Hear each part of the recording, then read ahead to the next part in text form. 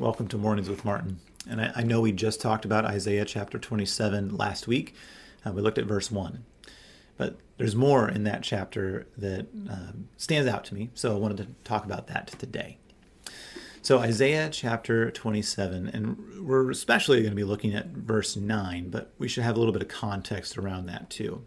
Because verses 2 through 8 all talk about this great God who delivers his people, right? Verse 1, we talked about how he destroys the enemy. And now in verse 2, he talks about hanging up the sword, and now he's at peace, and he's taking care of his new vineyard, right? His people. We are that vineyard. And so it says in verse 3, I, the Lord, am its keeper, and every moment I water it, lest anyone punish it. I keep it day and night. I have no wrath. Right? His wrath is over. His sword is hung up. His bow, his war bow is hung up in the sky too. Everything is done, and now he just gets to be gracious to his people. The salvation event has been accomplished. Maybe as New Testament Christians, we might look at that and say, when Jesus says it is finished, this is God hanging up that sword, hanging up the weapons and saying, my wrath is appeased, it's over, and now we can live at peace. So that's the context into which he says, verse 9, therefore, by this, that is, by this work of God, by this the guilt of Jacob will be atoned for. And now this separate thing now, this will be the full fruit of the removal of his sin. So right away we see, okay, so God has done this thing. God has accomplished this. He's delivered his people. He's slain Leviathan. He's planted this vineyard. He's caring for it daily.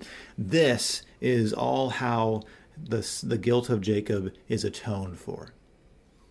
And now the fruit of that atonement, the fruit of this removal of sin is going to be this. So here's the result of Christ's removing our sin.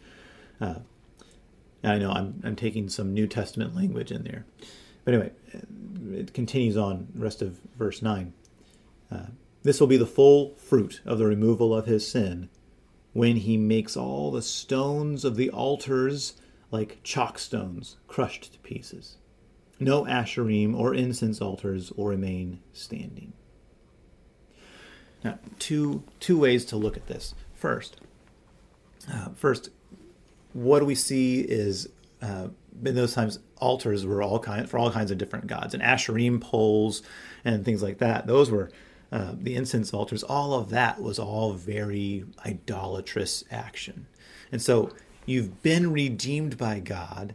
The Leviathan and evil has been slain. He's caring for you daily. And the natural result of that is that you live a different life. This is a sanctification piece now for us. So what do we do? Well, if I've been forgiven, what I want to do, I want to live in response to that. I want to live in light of that truth. And so get rid of the things that are opposed to our God. I don't keep on doing the very things that brought Leviathan forth. I don't do the very things that burned down vineyards and cut down trees that happened in the first half of Isaiah. No, I want to change all that. I want to get rid of all those things that keep me from being in this vineyard. I want to get rid of those things so that I can just live in this peace that God has won for me through his victory. So that's the first phase. We see this and we say, I'm done with all of those idolatrous practices. I want to clean now my life, not so that he loves me or accepts me, but because he has atoned for my sins. Now my response is to shed this old identity and to become this new creation. So that's the first way to see it. The second way to see it, and I think it's a little bit of a stretch, but when it says, when he makes all the stones of the altars like chalk stones crushed to pieces.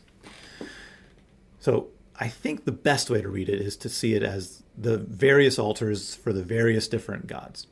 Okay, maybe an argument could be made to say that this is also speaking of the altar, as in all of the animal sacrifices, all of the Levitical pieces there, that all will be done away with. And that's what we see in the book of Hebrews specifically, is that there's no need for animal sacrifice any longer because Christ is the sacrifice of God. He's God's special lamb that was crucified, slain for you and for me, and his blood atones for all of our sins. And so now there's no need for any altar because Christ is the sacrifice.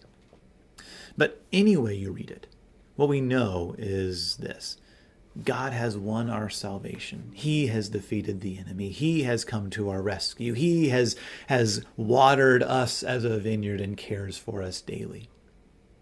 And our response to that victory is to live for him, right? To live in response to this. If someone gives you a gift, what do you want to do? You want to say thank you. You want to use that gift. And he's given us new and better life.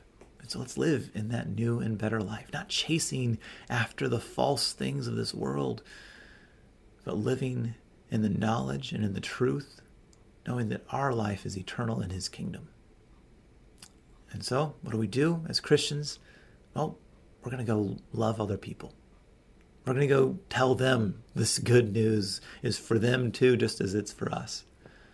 We're going to live assured lives, knowing that our future is secure in Jesus Christ. Let's pray. Heavenly Father, we thank you for the victory that you've won. We thank you for providing for our daily needs, for bringing us into your vineyard.